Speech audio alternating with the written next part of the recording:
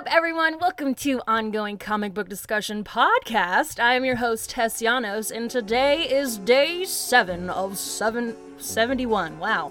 Let's try that again. Today is day 7, not 71. Day 7 of 31 days of horror. I wasn't kidding, everyone. OCD is going to do one episode per day for 31 days in a row. The ultimate countdown to the best holiday ever. Halloween, of course, and today marks exactly 1 week of daily comic horror content. If you want to keep up with the spooky spectacular, make sure you are following OCD on Instagram, that's at OCD Podcast, Facebook, facebook.com/OCD Podcast, and Twitter at Ongoing Comic Pod. Tess, did you just put all your in stuff in the front? Yes, I did, because I want you to follow along. All right. Without further ado, I want to introduce today's guest host. She is one of the awesome, insightful, and super Chicago-y, yep, that's an adjective, hosts of the Comics, Culture, and Cosplay podcast. Woo! She is Mari! What's up, Mari? How are you? What's up? Thank you so much for having me on today. Oh, it's so cool to be here. Yay, welcome.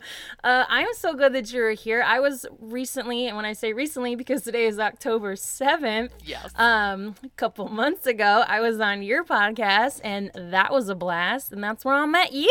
It was so much fun having you on, and it is really nice to have another, lady voice on my podcast. It's good to bring in some alternative opinions now and then.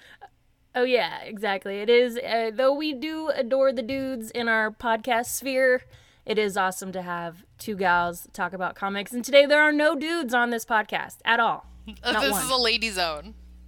Yes, lady zone. And you're the first lady of this 31 Days of Horror, so I am so excited about that. That is very cool. Halloween is by far my favorite holiday. My birthday's in October, so I always have a Halloween themed party, fancy dress, to the nines. I go all out on costumes. I am so glad to be a part of this this extravaganza. Hell, let's go 71 days, man. I can do this. I can find stuff to talk about.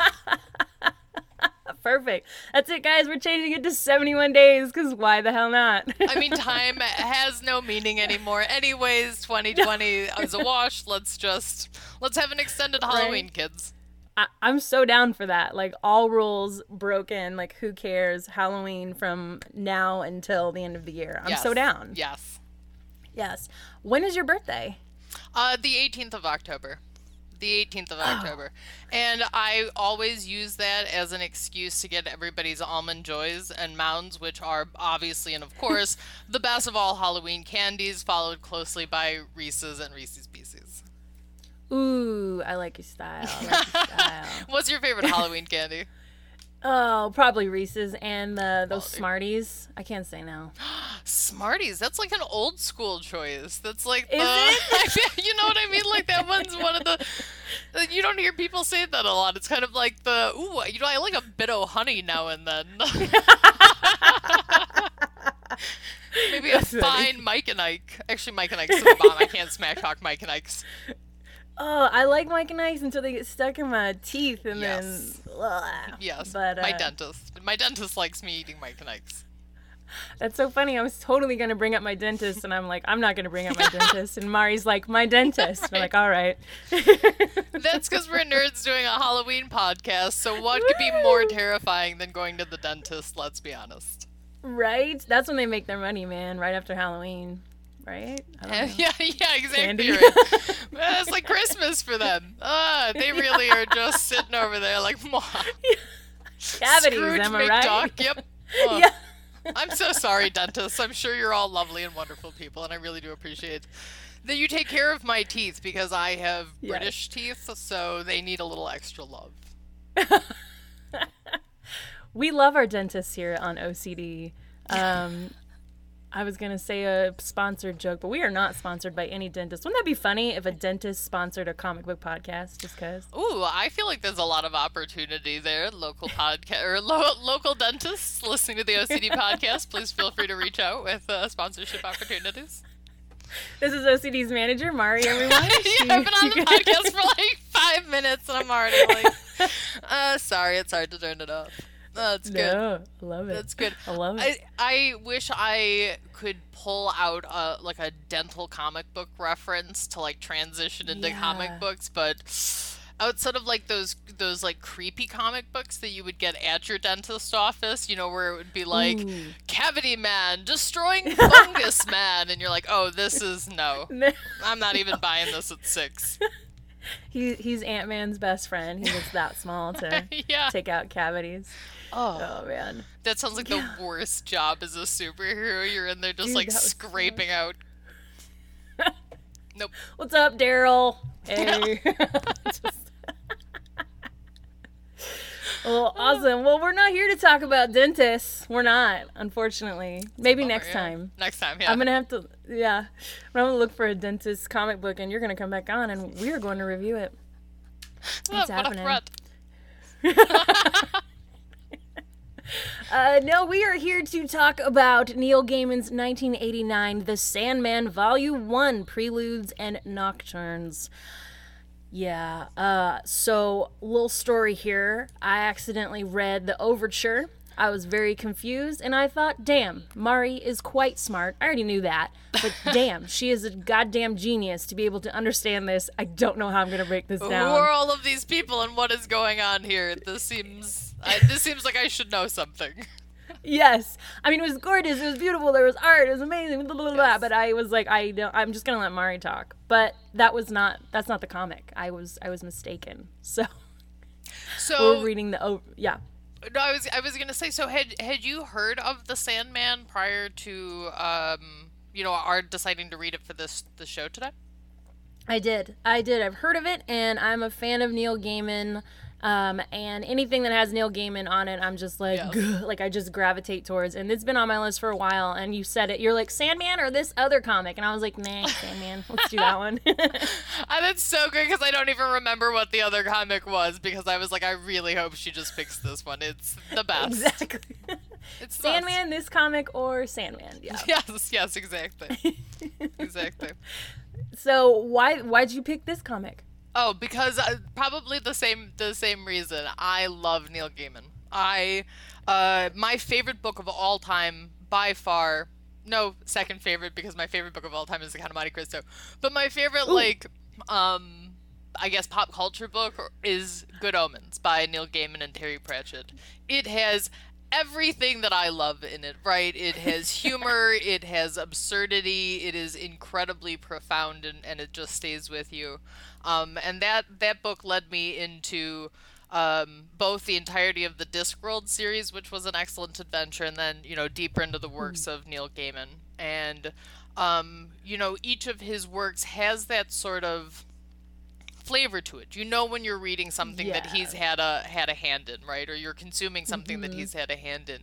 But each of his stories are so unique in their own way, and they sort of draw on similar themes that I'm actually really excited to talk to you about, and sort of, having read and known his works before, what really stood out in The Sandman. So yeah, we read Preludes and Nocturnes, which is the first 8 issues.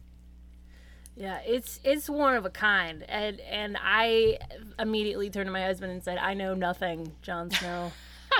I know nothing about comics. This is like, it's like the world turned upside down and then around, and then you've got like Neil Gaiman's like beautiful, lovely storytelling voice in your head, because you, like you said, you hear it through his words. I'm so glad we're reviewing this today. Yay. Yes. Amen.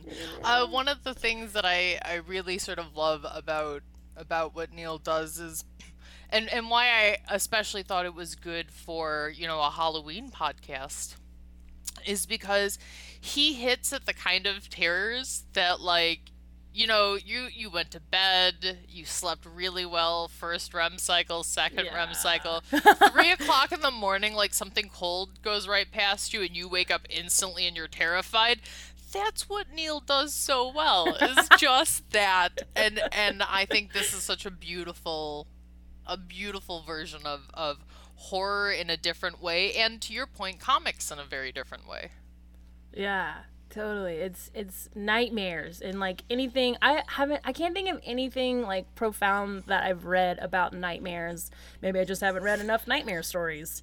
But this one was certainly like, oh yeah, no, it's like that, and then he adds a little bit more and you're like, that's really terrifying. Especially after I read Overture and no, it's like Overture is the pre-comic to this comic, and so I was glad to go into that and know a little bit, but also like the world that he comes from and the dreamland that it is, it's confusing, but also like absolutely terrifying because it's so big. Yes, you know? Yes. I love his world building. Right, you just step into it sort of instantly, and the artists for this, let me give some shout outs and appropriates, right? So Sam Keith, Mike, oh man, Durgenberg, and Malcolm Jones III. I am so sorry for that one. Were the artists on this, and I think they do just this beautiful job of translating that sort of melancholy. I don't know. There's it's so hard to explain. It's sort of like with Danny Elfman and Tim Burton. You know what I mean? It's a certain aesthetic. Okay, you know what you're seeing, you know that sound. Again, you sort of know what it is when you see it. But Neil Gaiman is, I don't know, he's like a, what's the word? It's a whole different level. You know what I mean? He is telling music in story form. Oh, 100%. Oh my gosh. And yeah, it's just like Danny Elfman and Tim Burton, where they just, their arts, they really shake hands when they come together. It's like they're meant to be. Yes, exactly. Although what's weird to me is like, I don't know how Tim Burton ended up being like Hot Topic and Neil Gaiman never did. You know what I mean? Like, I'm not doing a really good job of verbalizing, but you go to, you go there and Jack Skeleton's everywhere. You know what I mean? Yes. You can get the merch. Yes. You can find Dream merch, right? You can find like really cool, I think, licensed copies and stuff like that. But it's you don't get that same. You don't get that same flavor to it. You know what I mean? One is, oh, I'm so sorry, Tim Burton, because I love your stuff. But, like, one is kitsch and one is art. You know what I mean? Yeah, and I think it was like that on accident. I don't think that's, and I think it's also that, like, Neil Gaiman is so eloquent and, like, he starts talking and automatically you're like, you must be a god, because you just respect him so much. Yes. So, can I ask what Neil Gaiman books or what of his stuff did you know before coming to Sandman? I knew Eternals the most. Have you read Eternals? Oh, nice. I missed that entirely, and I am so excited that is now in development and stuff, because it gives me that motivation to go back to it and, like, read it and get caught up. Yes, 100%. Yeah. What I love about Neil Gaiman is that, like, anything that he makes, somebody goes, oh no, we must make a movie out of this. Oh no, we must make a TV show out of this. Like, I mean, I don't know if you caught The Stars.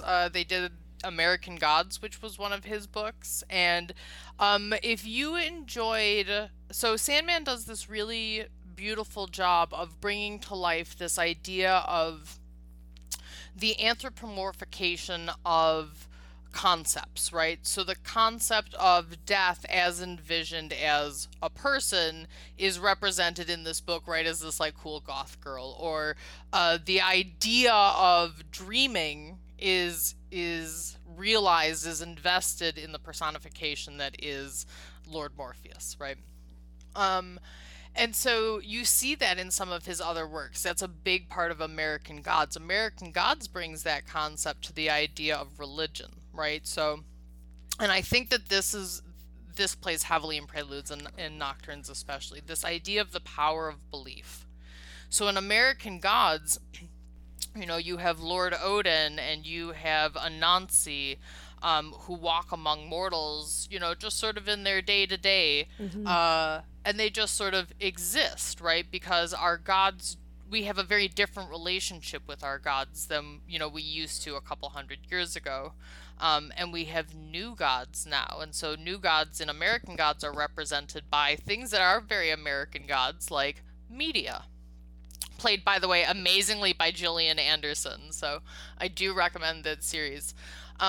but so you get the same sort of idea in the Sandman, right? And so it's that power of belief and how it manifests, this power of dreams, and how that manifests in reality and in the world of dreams.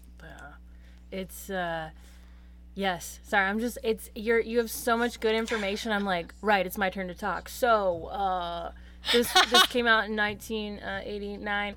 No, that's beautifully said. I love that. I love that you're comparing other works of his to this. No, that's great. And it shows like he has a pattern, but he doesn't at the same time. Like he honors what is real, but then completely blows that to smithereens and makes you go, huh, that actually might be a thing. Like I was listening to his Norse mythology book. He did an audio, and my husband and I were just like, we're going to do other things. And all of a sudden we just kind of sat slowly at the table. Like we were listening to the radio and we're like, wow, Thor, that guy, Loki, not what I thought,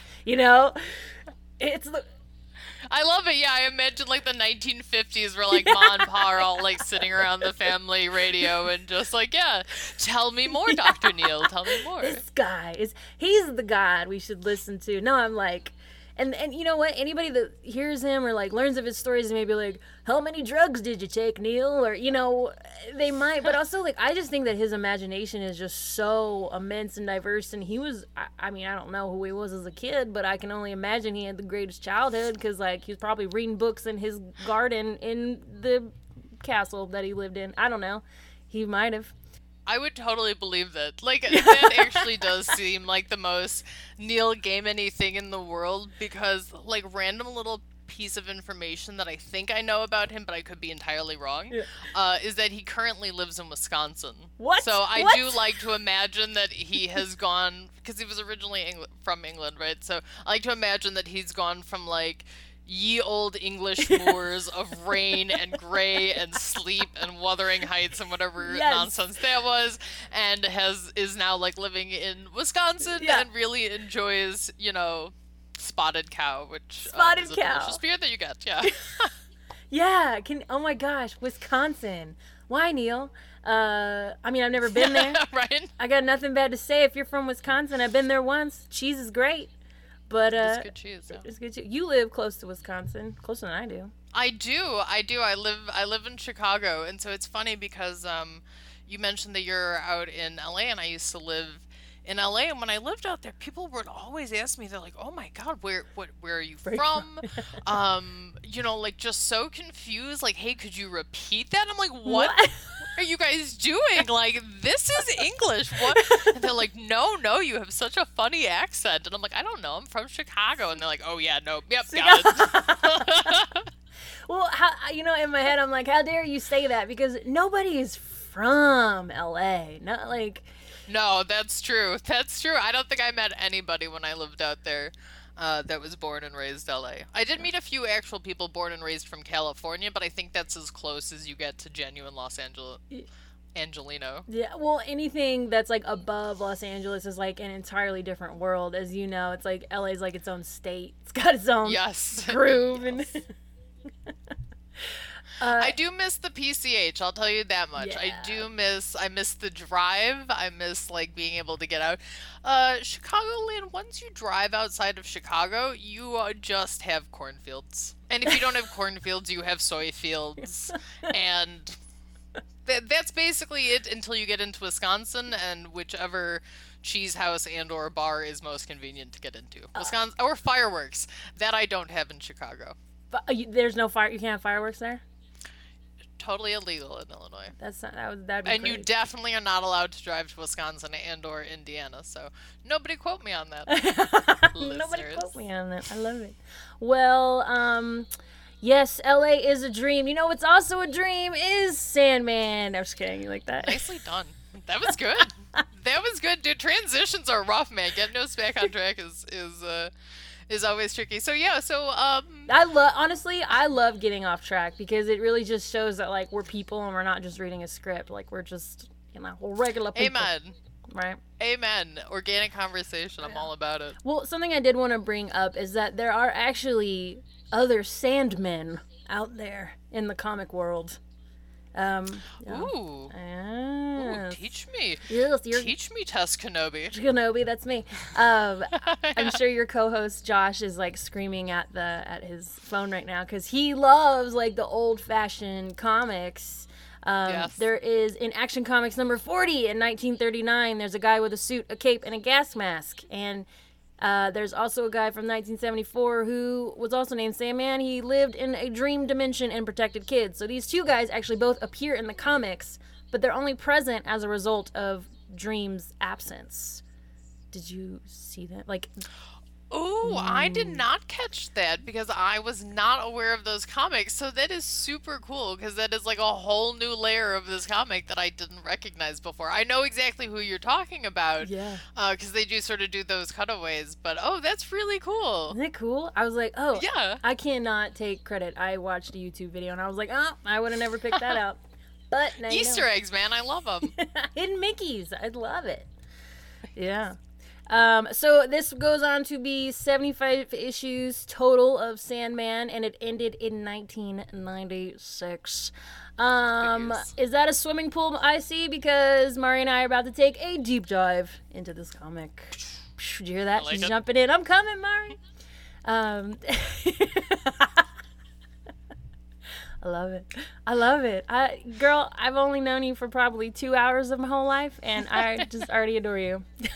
Dude, my cheeks hurt because Yeah. I'm just sitting over here like cheesing and laughing and like I'm just having such a blast doing this, and especially talking about a comic and an author that I love. Oh, and we were talking, so we were yeah. like kind of talking about it before the show, because I keep referring to Neil Gaiman as an author, right? Because that's how I think of him. But I guess technically, because it's a comic, I should refer to him as a writer. Like, is it? Ooh, Josh is going to yell at me for this one. Like, what is there? Is there even a debate about it, or you know, this book to me is such storytelling, right? Yeah, totally. I mean, is there a difference? Would they be offended? You know, is there a law? Is there a rule? Honestly, Neil seems like kind of a cool dude. So I kind of just believe he'd be like, what the I don't care. I don't care. Get my name right and I'm happy with it. Totally fine. No Yeah. probs. Oh no, he's doing fine. He's like, yeah, just don't call me names. Just yeah. Yeah, exactly. Just be cool, man. Just be cool, dude. All right, I'm gonna give you guys a little summary synopsis, so you know what the heck we're talking about. Definitely Neil Gaiman. All right. I'm so sorry. We're like 20 minutes into this and your readers are like, yo, could somebody fill me in on what the F we're talking about this week? Girl, OCD, look, because I have so many different guests, each episode is so dang different, but it's also so dang wonderful because each person brings their own personality and wonderfulness, and I hope that you feel comfortable being here and just being yourself, because, like, that's all I want for OCD. I don't care if we're an hour in, we're like, oh yeah, the summary. We should probably tell everybody what's going on. Love it. Love it. Wow. Alrighty. New York Times bestselling author Neil Gaiman's transcendent series Sandman is often hailed as the definitive Vertigo title and one of the finest achievements in graphic storytelling. Gaiman created an unforgettable tale of the forces that exist beyond life and death by weaving ancient mythology, folklore, and fairy tales with his own distinct narrative vision. In Preludes and Nocturnes, an occultist attempting to capture death to bargain for eternal life traps her younger brother Dream instead. After his 70-year imprisonment and eventual escape, Dream, also known as Morpheus, goes on a quest for his lost objects of power. On his arduous journey, Morpheus encounters Lucifer, John Constantine, and an all-powerful madman. This book also includes the story The Sound of Her Wings, which introduces us to the pragmatic and perky goth girl, Death. She shops at Hot Topic, I'm sure. That's She what totally it does. Yeah. She's got the like Ankh necklace, you know, spiky hair, yeah. a little bit of the manic panic blue on the Yeah, tips. oh, I knew that girl. Hey, man, I knew that girl. I have manic panic in my shower right now, actually. It was me. Yeah, exactly. Exactly. I actually have a lot of thoughts and feels on the various different quality of Manic Panic. I don't actually believe it is the top tier of the hair color dyes, but good in a pinch. Good in a pinch. And it's cruelty-free. It's cruelty-free. Amen, right? At the end of the day, that's what matters. Do no harm. Yeah, and you know what also matters? Neil Gaiman in his book, The Sandman. Nicely done. It's okay if it's not nice, as long as we get back. We can go off, and then we'll get, I'll get us back, don't you worry. I'm like, I got the lasso. So yeah, we got some dudes here. We got Morpheus, Dream of the Endless, the Lord of the Realm of Dream and Nightmare, whatever you want to call him. His mom and dad are Time and Night. His siblings are Destiny, Death, Despair, Desire, and Delirium. Crazy. Yeah. I like that they were like, I need one more D name. We need one more. One more. What is another dude? And somebody's sitting back with a beer, because there's actually a beer called Delirium, and he's Really? like, got it, this one. Is that the one with Delirium. the elephant on it? The pink Yes, elephant? that's exactly right. Nice. Chicago beer. Chicago beer. What up, Chicago? I'm gonna just represent as much as possible. Please. I mean, the adjective I used to describe you was Chicago-y, so. That's true. That's fair. That's true. So yeah, this guy Dream, he's summoned from this occult, and a little known fact that I cannot take credit for, YouTube video somewhere in the cyberspace. This was because it was in the 1900s, and this is when it took place. This is when the comic book started. Not when he wrote it, but when he's writing the comic book. It's during the Edwardian Victorian era, which was the rise of witchcraft and occult. So it starts with that, which I think is pretty dang cool. Yes. Yes. Yes. I also think the occult is cool, but in that, like, I gotta be kind of careful how I hedge my bets on how cool occultists are, but they're another sort of similar trope that kind of comes up in a lot of Neil Gaiman's work, and very tongue-in-cheek, especially in Good Omens, and how seriously they take Aleister Crowley, who was sort of the British occultist, right. and who when you picture an occultist in your head, you've got that weird little dude, and he's got his black bowler hat and his grimoire and stuff like that. That's the dude. That's the dude. Weird little beard. Yeah, well, you gotta have the weird beard. I mean, are you even a warlock if you don't have the beard? Right? That's like page 4 of the evil warlock grimoire. Like, first have a creepy familiar, second always wear black, maybe sprinkle some stars on it. Yeah. Shops at Hot Topic. We're just gonna keep it. Number 3, shops at Hot Topic. That's exactly right. Man, I hope we're not offending anyone. I shop at Hot Topic actively still today. Absolutely. No value judgments here. I have so much plaid in my wardrobe, or I did 10 years ago from Hot Topic, so all love. They still got plaid though. They still have plaid. Never goes out of style, man. You can't go wrong with the classic. No, you can't. You always see it and you're like, dang, do I need that plaid? Do I have blue plaid? I know I got every other color plaid. So yeah, what? I love, what's funny is that, like, I haven't had, like, somebody so as chatty as me. Well, yes, I have, but, like, I love that we're both trying to talk over each other because it's so awesome. It's like there's so many good things to say. So go. Well, and I'm so excited that, like, to experience this with you, right? Because this is one of those comics that I did read, 20 years ago, right? When I was but a wee lass, and this was relatively recent. Around this time, I was actually super into Wonder Woman. Ooh. Back in the early 90s and stuff. My dad was really getting me into that comic.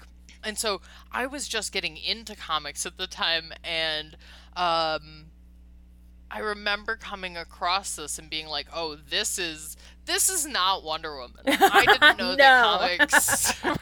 Right?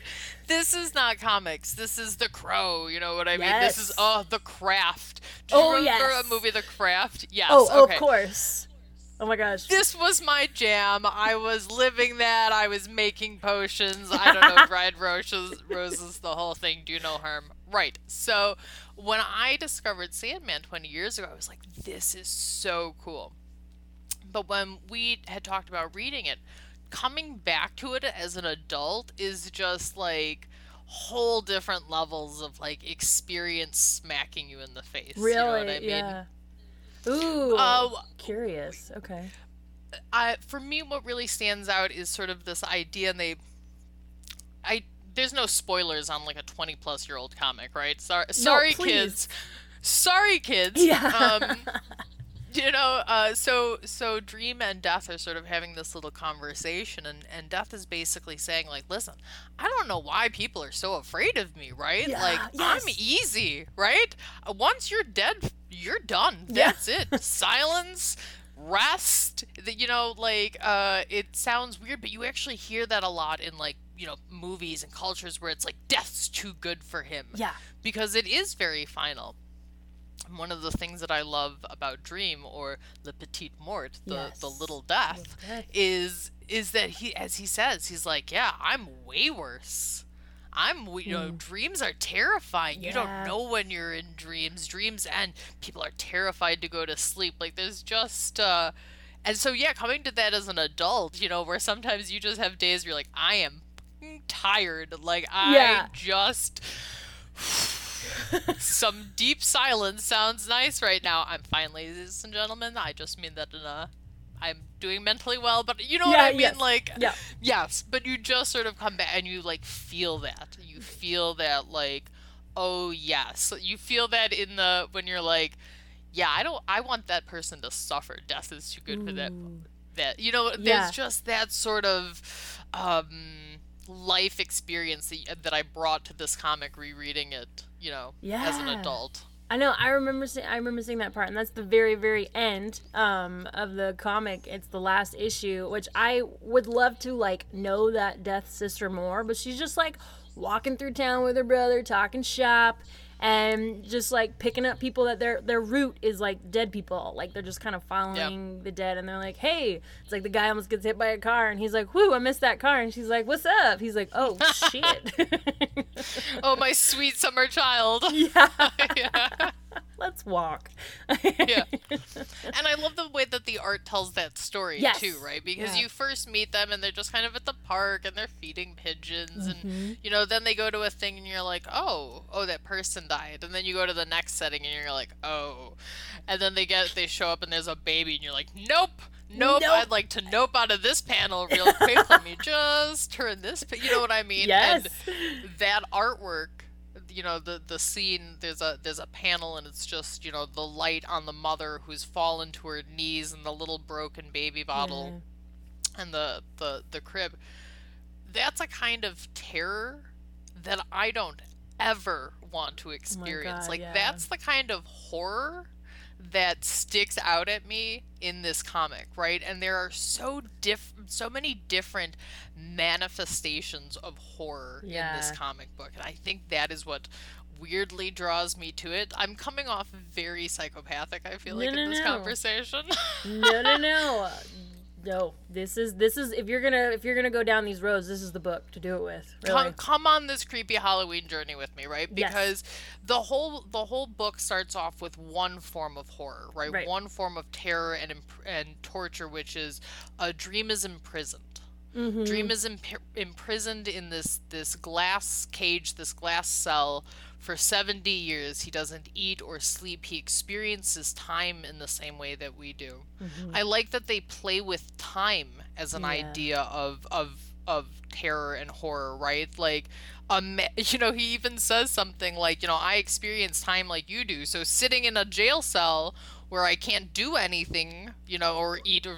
Like, that's a horrifying concept. That is the kind of stuff that is my nightmares. Oh, yeah. Yeah, yes. And he's in...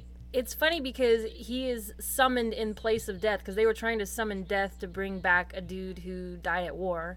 I shouldn't say a dude who died at war. A guy, a soldier who died at war.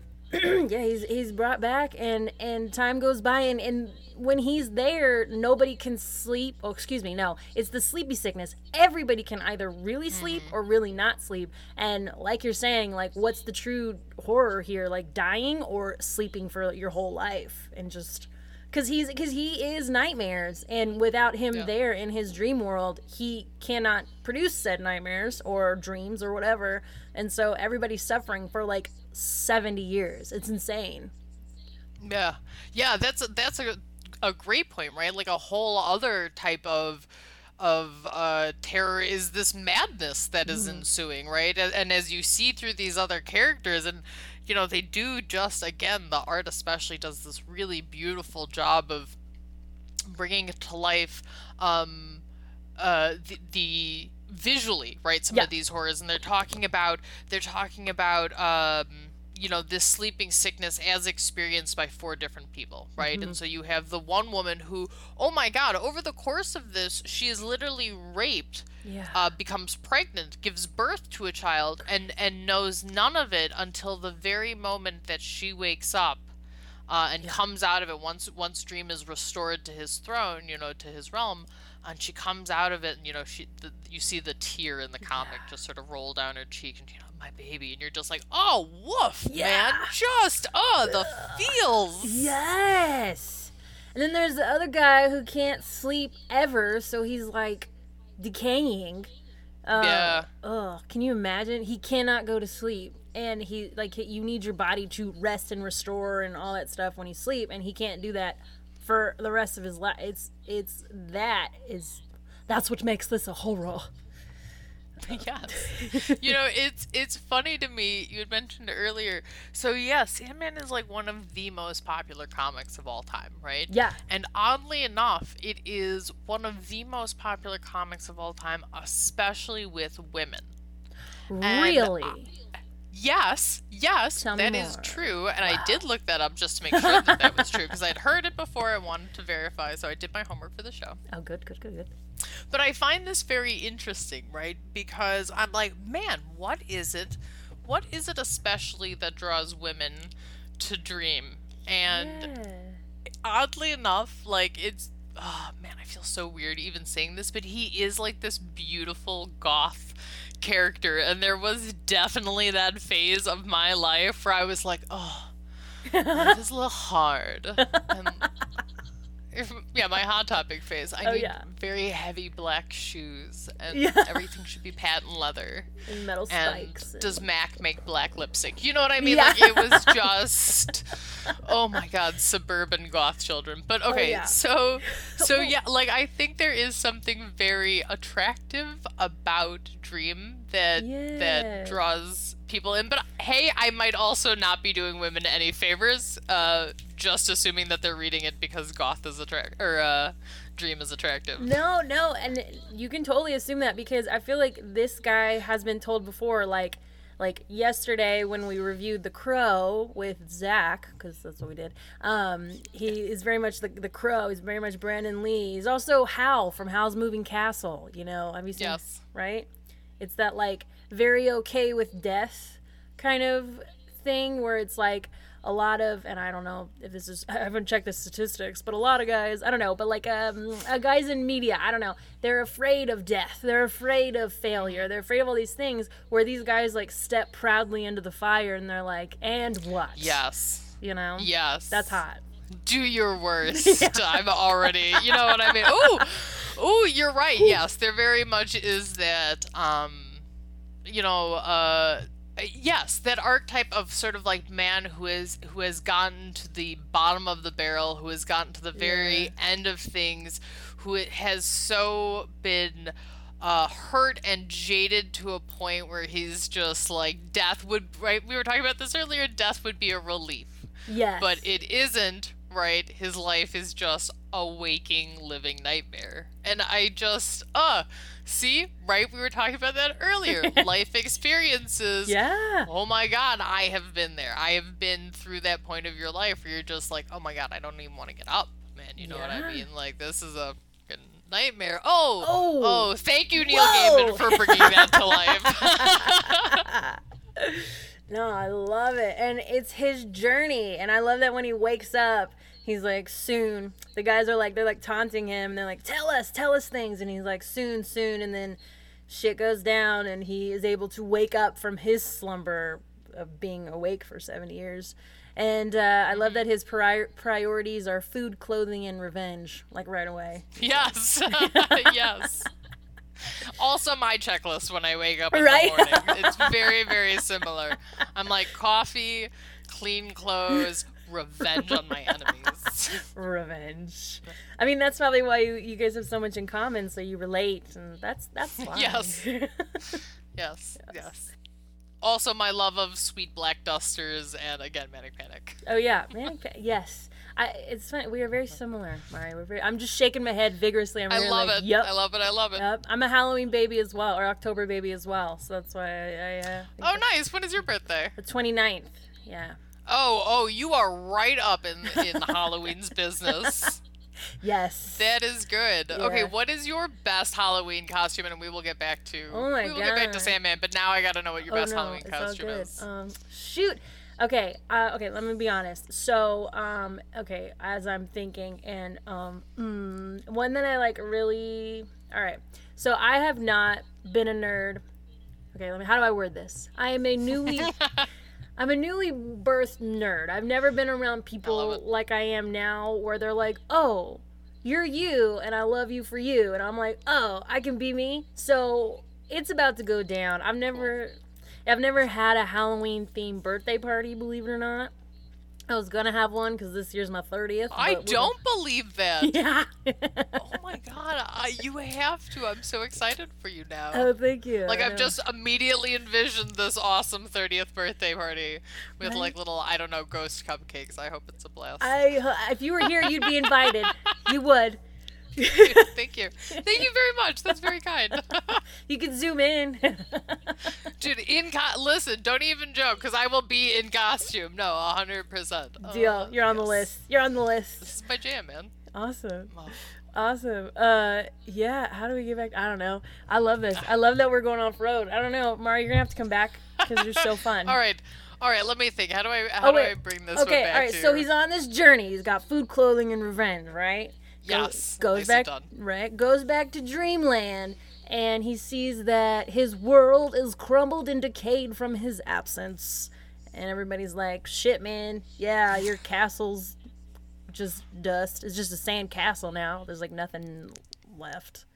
It's 70 years. 70 years is a long time in Dreamworld. Yes. Yeah. How would you describe this Dreamworld? It's like, I don't know. What do you think?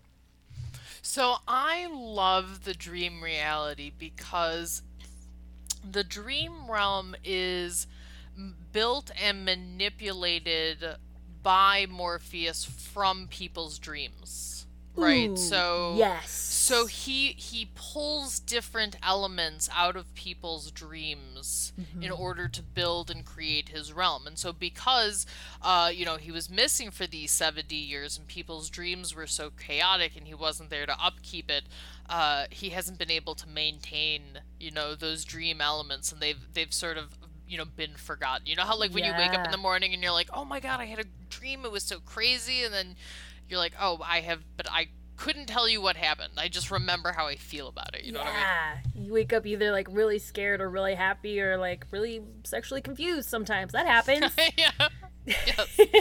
Yes. But also what was cool was that in Overture, it really like dove into the other, I know I'm bringing up something you haven't read and I apologize, but Dude, all good. it's, I mean, like I say, everything happens for a reason.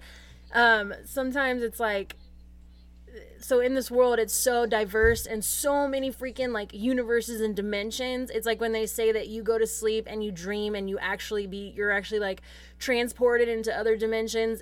It shows it in Overture how many freaking dimensions you can go into. I don't know how many times I can say dimensions, but like it just shows like the nightmare dreamscape is only a fraction of it, and it being in another place. Like, could other places influences this place? It's such an immense like like it's a deep place. I can't even explain it because does it exist, does it not? It's like, even I don't know. Yeah, I like it. So my dad's a child psychologist, right? And so when I was growing up, I was always like, ooh, let me tell you my dreams and you can tell me what they mean. And my dad's like, no, that's not how dreams work. Dreams are just, your brain synapses firing off at the end of the day trying to process, the issue you went through during your day, which way less magical. It's a good thing he does not write comic books. He is who got me into comic books, really, but maybe not a comic book writer himself. Yeah.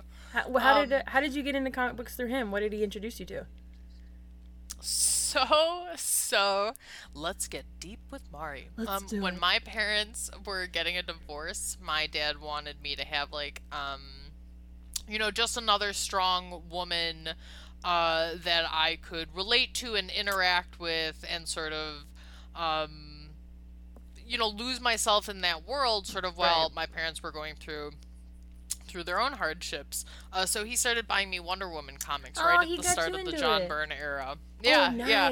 And my dad had always been into comics. Like my dad has been collecting comics, I believe, since the 60s, and he's got up in his office like filing cabinets of comic books. And so my brother, one of my brothers and I, we will literally just go into these filing cabinets with like post-it notes and be like, okay, Mari, JLA, Return of the Martian Hunter, Mari, Crisis on Infinite Earth. You know what I mean? Like, it's great. Ian's got all of the Kyle Rayner Green Lantern run. So yeah. That's awesome.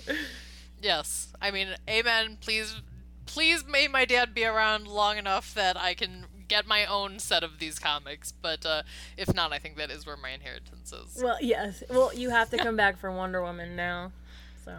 Oh, most definitely, yeah. 1988. We'll see what happens with that movie. It'll be interesting.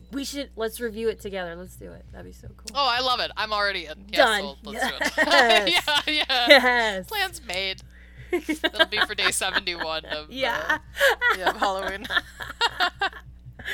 Oh, man. Okay, so then we start joining him on his journey, and we realize he needs 3 tools. 3 tools to strengthen him, which is basically what outlines the rest of his journey. I'm saying journey again. I try not to repeat words, and sometimes I pause, and I'm like, nope, that's the only word that I want to use, journey. So he needs, he needs a pouch of sand, a helm made from a demon skull, and a ruby dream stone. Yeah. It's like when you're playing like a video game and stuff like that, and it's like, hello traveler, you need 1 ruby gemstone.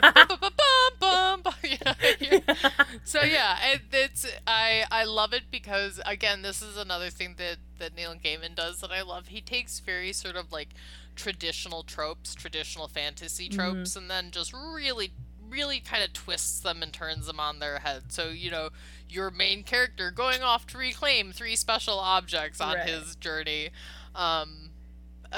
could be an old and boring story, and then you drop it in Neil Gaiman's hand, and you're just like, I've got this. yes. Please take me along with you on this horrifying journey through nightmares. Like, how did he even come up with this? Like, did he dream about it? Did he, like, I don't know, pick what am I gonna say? A thing out of a hat, like nightmares. Yes, I feel like yes. I do imagine that actually. He just wakes up one day, a cup of tea, and he's like, I know how to tell one of the most like terrifying, like mentally terrifying stories through the art of comic books. Yeah. Let me just call up DC and see who would like, or let me call up Vertigo and see who would like this. Well, actually, okay, all right. This is a question.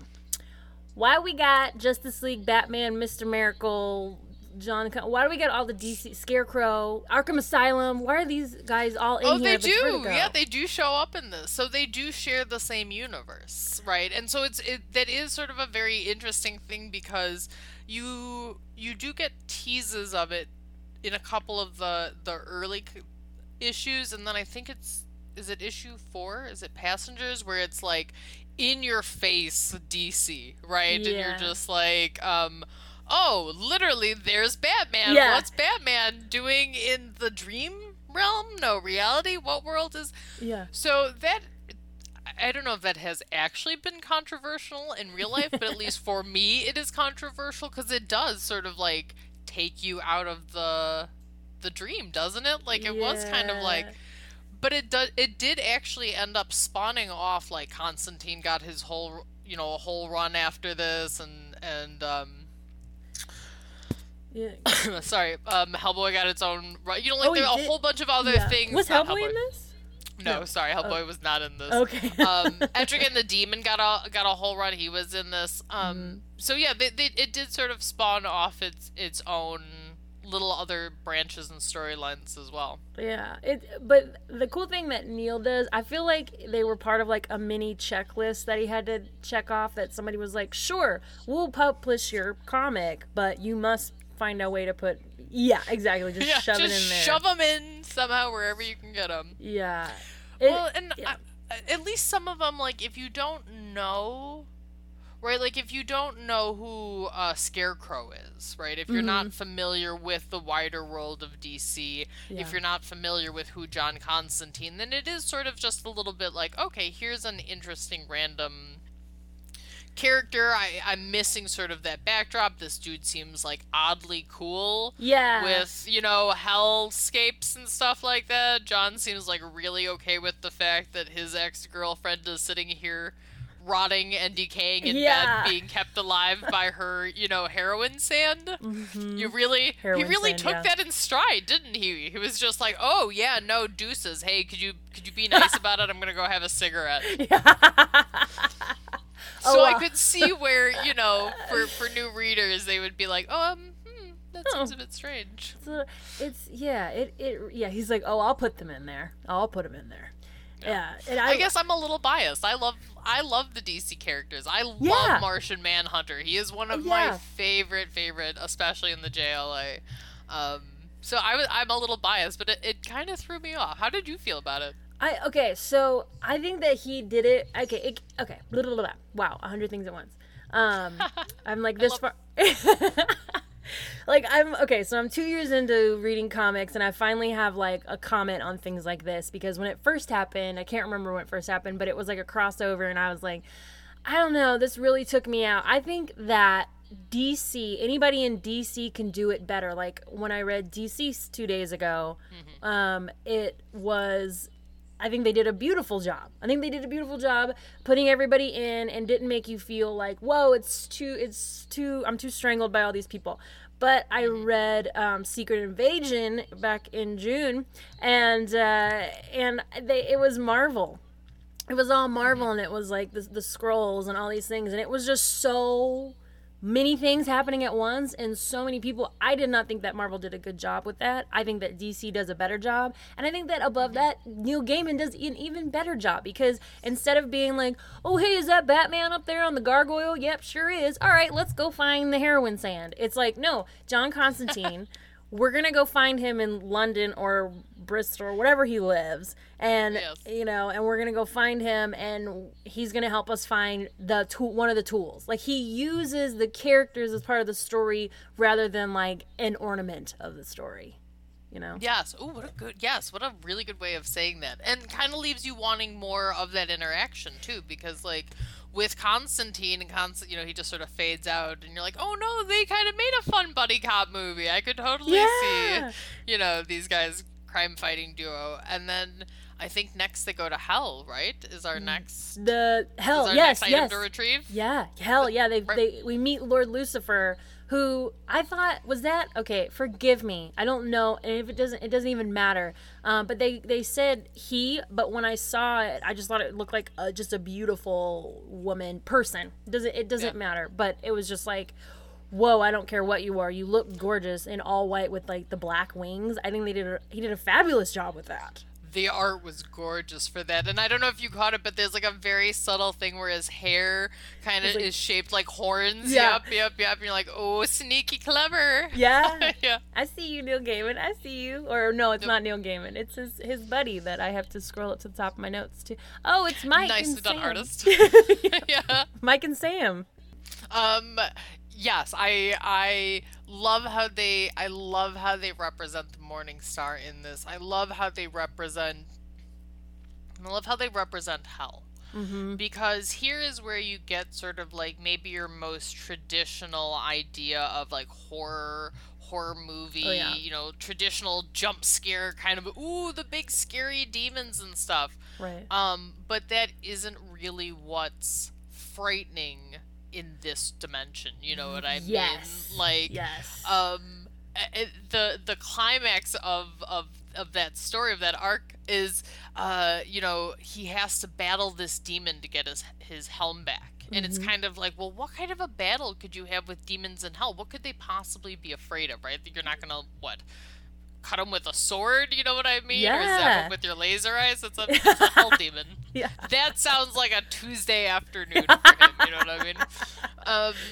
And so instead they have what's basically like a battle of the wits, but it's like this ever-evolving back and forth, this cat and mouse game. If I do this, then, and I try and crush you, and then you've got to come up with a clever, counterpoint, and it grows and balances and stuff. And so I loved how they sort of got this whole concept across, both in the storytelling and this like insane writing, as well as in the artwork. I love the artwork when they're down in hell. It's just super creepy. Oh yeah, like the swarm of demons when they're like, we must call all demons. There are millions. Which one are you looking for? But they don't look like devilish horns or whatever. They're like cretins. They're Yes. Ooh, yes. eyeballs and mouths and other body parts that don't actually exist here on Earth. It's just creepy, which I loved. Yes. And then so there are all kinds of like crazy ass layers in this, right? So a lot of people will know that there are choirs of angels, right? There's this hierarchy of angels, and Lucifer, the morning star, was of the highest choir of angels before he fell. And then in hell, you have a very twisted sort of mirror of that. And so you have... that's how you have the rhymers, and you have, Etrigan the demon. I don't know if you caught that, but he speaks all in rhyme, and all of the demons of his choir speak in rhyme, and it's a type of thing. So I love that he is drawing on, kind of classic mythos and classic storytelling, but these are also established characters in the DC universe. Yes. Yeah, and that's like, again, that's Neil Gaiman pulling a Neil Gaiman. He's like, you want me to use them? Sure. They're going to be part of the story, It's beautifully done. And I loved Morpheus's mic drop at the end when they're like, tell us why, you need to be here. And he's like, well, what would, like, I don't know. I don't even want to paraphrase it. I wish I wrote it down, but it's something to the effect of, well, can you dream of heaven? And that's like their worst nightmare. Kind of yes. Thing. Yeah. Yes. So basically, right. So, and I think this is actually really cool because it parallels what happens in that game that we were talking about. So, they're kind of having this battle back and forth, Dream and this demon who has his helm. And for everything, so the demon's like, I'll be a wolf that comes and bites at you, and Dream is like, well, then I shall be a hunter who pierces you with my spear, and it levels. And so the demon finally thinks, like, I've won. I am a nova that explodes and destroys all matter in the universe. And what are you, Lord Morpheus? How can you top that? And he's like, I am hope. And the guy's just like, oh shit, I got nothing. Fuck, yeah. Nope. Dropped it, right? Yeah. And so then, so you have a similar thing where he's trying to get out of hell, and they're kind of like, okay, but why would we ever let you leave hell when I'm the thing? And so he does. He says to them, he goes, ask yourselves, all of you, what power would hell have if those here imprisoned were not able to dream of heaven? And so again, it's that idea of hope. That hope is this thing that is the light among the darkness. It's what gives power to the demons in hell. It's what gives power to Lucifer and Beelzebub and the other dude, whose name I can't remember. Love that guy. Yep, that eyeball red dude. Yep. Yeah. That is what gives them power, right? Because if I have no hope left, you can't torture me. Then I'm already dead. Right. And it's crazy. Hope. He meets a girl named Hope in the overture, in the beginning, and I think that's what they tied in, because he kind of like falls in love with her a little bit, I didn't read much past that, but he really like is encompassed by her and her presence, and I think that's when it was very symbolic for literally hope. Yes. And I was like, oh wait, oh, I saw that. Yes. You're like, oh, I see what you did there, Neil. And you know what's great? She literally could be like an anthropomorphication. I hate that word. She literally could be an investiture of hope. You know what I mean? Like, you never know with his characters. You never know. You never know with that Gaiman guy. He just... yeah, exactly. Like, you could read this again and be like, damn, I did not see that the first time. Other bunch of stuff in here. So he goes on to the last tool that he needs to acquire in order to gain his strength back to be the Lord of the Dream hotness dude that he is. He goes to... Mari's like fanning herself over there. So dreamy. He is. Oh, is he dreamy? Oh, I did not even mean to do that, and it just. Oh, puns are the highest form of humor. And he did it on accident. It was the best part. Yeah. Oh man. Like, I feel so bad, right? Because there are so many like just smart layers to the story, and he's pulling in so many clever things, and somehow I just always go back to the baseness of like, oh, he's so dreamy and mysterious, and he knows so much. yeah, exactly. Like, oh, get it together, Goldstein. Like, just, oh, you're everything that you hate. Yes. It's true. So he goes to find this ruby, and we're bringing back a guy that he damned to for... Oh, I forgot to mention that, do you guys remember the cult leader's son? Or the cult leader? Well, when he died, which was 70 years later, he comes out of his dream, whatever, and he goes, oh, you're the son of the cult leader who brought me from my world. I'm gonna take it out on you, because remember, food, clothing, and revenge. So he takes revenge out on the son, and he deems him to never go to sleep. That is a really terrible thing, and he just starts decaying in Arkham Asylum throughout this book.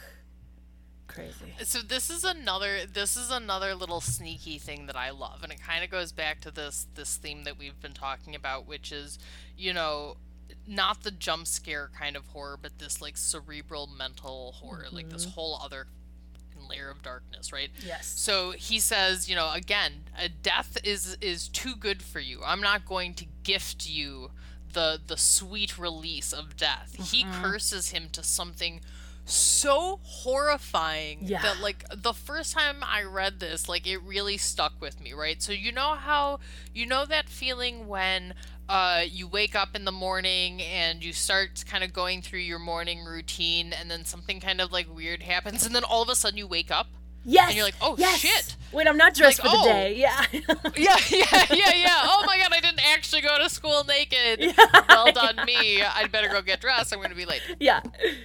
So he curses this guy's son to an eternity of this eternal waking. And so what happens is that this guy is constantly in that state of never knowing whether he's actually awake or within a dream until the moment that he knows it's a dream, in which moment he then wakes up again and then has to experience a whole new horror.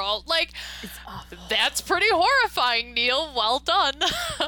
Yeah, to say the least. Oh my gosh, like just over and over and over. And he's like, we're just watching him rot. Like his body is just becoming this just mold of mush. Like if you just took a thing of clay and then rolled it in like cat litter and then whatever's at the bottom of your car, like that's what he turns into. Right? Stick a couple of like Tic Tacs in for teeth. Yeah, so that's exactly what this dude looks like. Googly eyes, they're like everywhere. Yes, wispy, the little wispy hairs. That is, yes. Yeah. Oh, he's gross, and his mom had the ruby, and his mom gives him the ruby, and the ruby controls dreams. It translates dreams, and he says like, you know, dreams are real. They've got, you know, they're real in the case of, and also Mari's dad thinks this too. Translation of your viewpoints, your images, your memories, you know, puns and hopes. And that's what this Ruby does. And he learns that the Ruby, the bad guy here, the cult leader's son, he has this really weird moment at the diner. I was like, oh, is this issue over yet? Because that was so creepy. Whoa. Ugh. Yeah, that whole scene is really kind of rough to read through. It was, if anything, the darkest, deepest depths of what a stone could possibly do. Go there, take a right, and then go down that spiral slide, and then Neil Gaiman it, and then roll it at the bottom, the dirt at the bottom of your car again. And that's what happened. Yes, that's about how far down you gotta go. That's about right. It's literally 24 hours of torture, and they're like, let's take you on it slowly. Come with me, yes. and you'll be exactly. torture. Yeah, God. horrible. It was awful. But you know what it reminded me of? It reminded me of like what happens in Lord of the Rings when they get a hold of the ring. And they just become this just like immense, yes. They feel like power and greed. It just overcomes them. And that's what happened here. He's just he realizes what power he can have, and it's the wrong guy to have all that power. Yes. Oh, what an excellent analogy. Yeah, it very much has sort of like a Sauron infusion to it. Yes. Oh, this tell me more. And then yeah. Oh, yeah. Well, it ends on a rather positive note, as positive as it could be anyway. The cult leader's son is finally able to sleep. He's finally able to go to sleep, probably die. And they destroy the ruby, and destroying this ruby actually releases the stored power in the ruby, and therefore restoring Dream and Morpheus's power. And then you're like, and it's funny because we keep saying he is so dreamy, but he's not like that guy that's like, I'm your deepest nightmares, I'm Freddy Krueger, you know. He's like, hey, I'm gonna just walk beside you in a dream. You're the one that takes you there, and I'll just provide the experience of it, you know. Mm-hmm. He's not a bad guy. No, he's just misunderstood. Yes. He just really, you know what he really needs? He needs a hug. He does. Lord Morpheus just needs like a good hug and a cup of tea, yeah, and maybe a night off, and he would be okay. But yeah. So the breaking of the ruby, I think is really cool. I think there's some really interesting things that he's trying to tell with this. Yes. In my reading of it, this idea that, and we've talked a little bit about this before, right? Like the power of belief and the manifestation of belief. And so again, it's Dream is he only exists because we imagine him to exist. Right. Death only exists as this punky, cool goth girl because we have manifested a person to represent death to us. Exactly. Right? Yeah. Exactly. And so these things only have as much power as we give them. And so the ruby Dream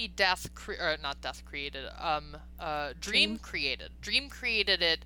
It has a part of himself in this ruby. Mm-hmm. And so by cracking it apart, right, he gains all that power back, right? And so it to my mind, it really sort of speaks to this idea of when you let go of some beliefs, when you let go of these things that you sort of like caged yourself into and confined yourself within, you get all of that back. You know what I mean? Like that power of belief, that power of freedom that all comes back out at the end. And you see that in the artwork, right? Like, Dream is manifested 3 times the size. He's a giant, up against him. So it's just, I think it's such a really cool way to tell that story and way to get that concept across. Exactly. It's a journey, and you get to the end, and you I was out of breath. I was like, whew, shit. Are we done? Yeah. Good Lord. Whew. Whew. No, nobody summoned death. Nobody summoned Dream. Just leave them in the dreamlands. Right. Homies just trying to do their job. Yeah, man. Keep things balanced, right? Keep the world turning. Keeping it. Yeah. No, I mean, I love this comic. I'm so glad that you gave me the opportunity to review it. I appreciate that. Thank you. Oh, it's just been a blast talking about this comic to you. There's another, what is there, like 60 odd issues after this. So Yeah. it's a shame because I know that you just have like the world's longest reading list now because of this awesome thing that you are doing. But I hope one day you do get to come back and revisit Dream, because Preludes of Nocturne was only just setting the stage for these characters. Wow. You're going to meet all of his other siblings.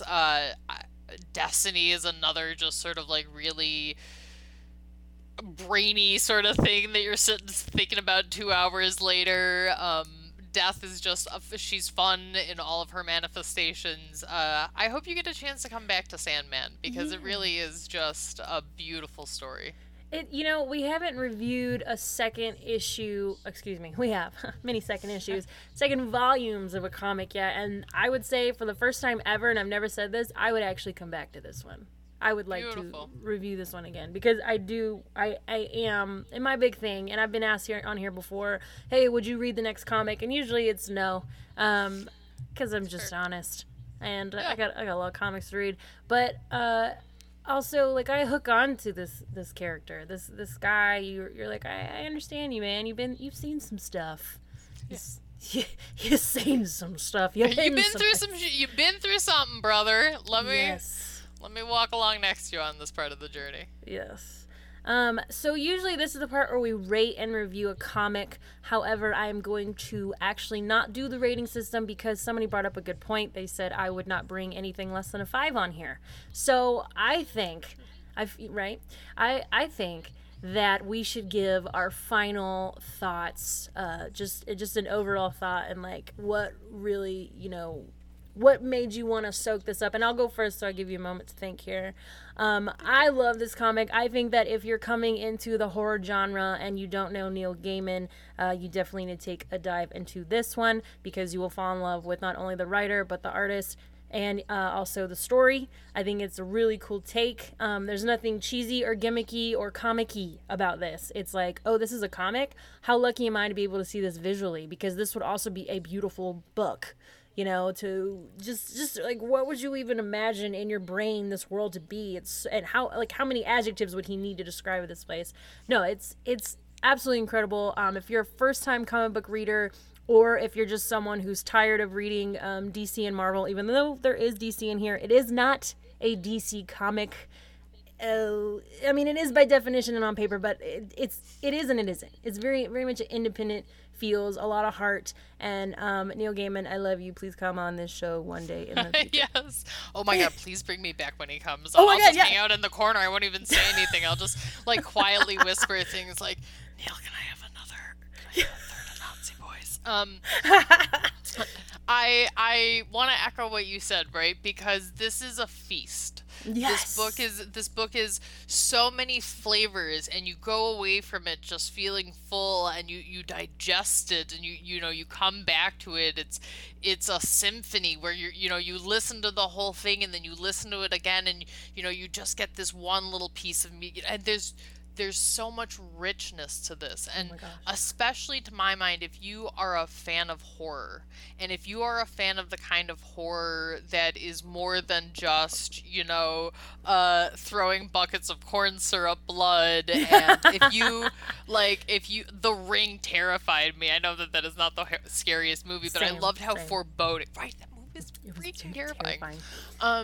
But that like ever present danger, that fear that just lives right in your chest, that's this kind of horror. I think if you want to try something a little bit different this Halloween, this is the kind of horror to do. But don't blame us if you have unpleasant dreams. Unpleasant dreams. Maybe some nightmares. Did you bring up Elvira because I love her, or what? That's her thing, right? She says unpleasant dreams at the end. You know that? That's right. Oh, I was channeling that. That's so good. It's been such a hot minute. Oh Elvira. Yeah. I wish I still got Channel 26. Was that her channel? That was her channel back in my day. Channel 26 at like 11:30 p.m. You know what I mean? They kept her on a little little later. She's an 11. A little later. Oh yeah. She had some I love her. You know who I also love? You, Mari. Thank you. Seriously. Tess, this was such a blast. Thank you so much for this opportunity. Thank you to your listeners for letting me come and hang out with you guys for the past hour or so. Like, this has just been an absolute blast, and I wish you the most absolute fun as you continue on with this month. Oh my gosh, you are so welcome. You're welcome back anytime. I mean, I have to, when I'm editing this, I don't know, but I think we've already scheduled like 5 more visits from you. Yeah, right.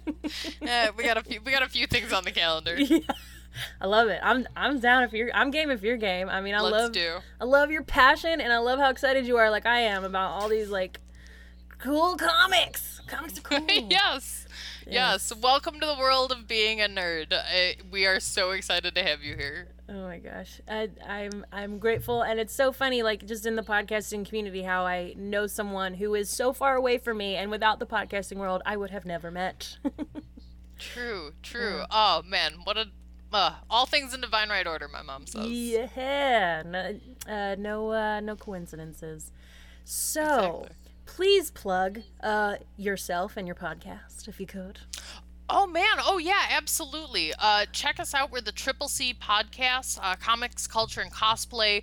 We basically just talk about everything. We talk about video games, we talk about books, we talk about comics. We are very fortunate that we've had a lot of cool people like yourself come on and share their passion and share their knowledge for all things pop culture. You can find us on Spotify and iTunes. We put out our show on Mondays, and we'd love to have you come along.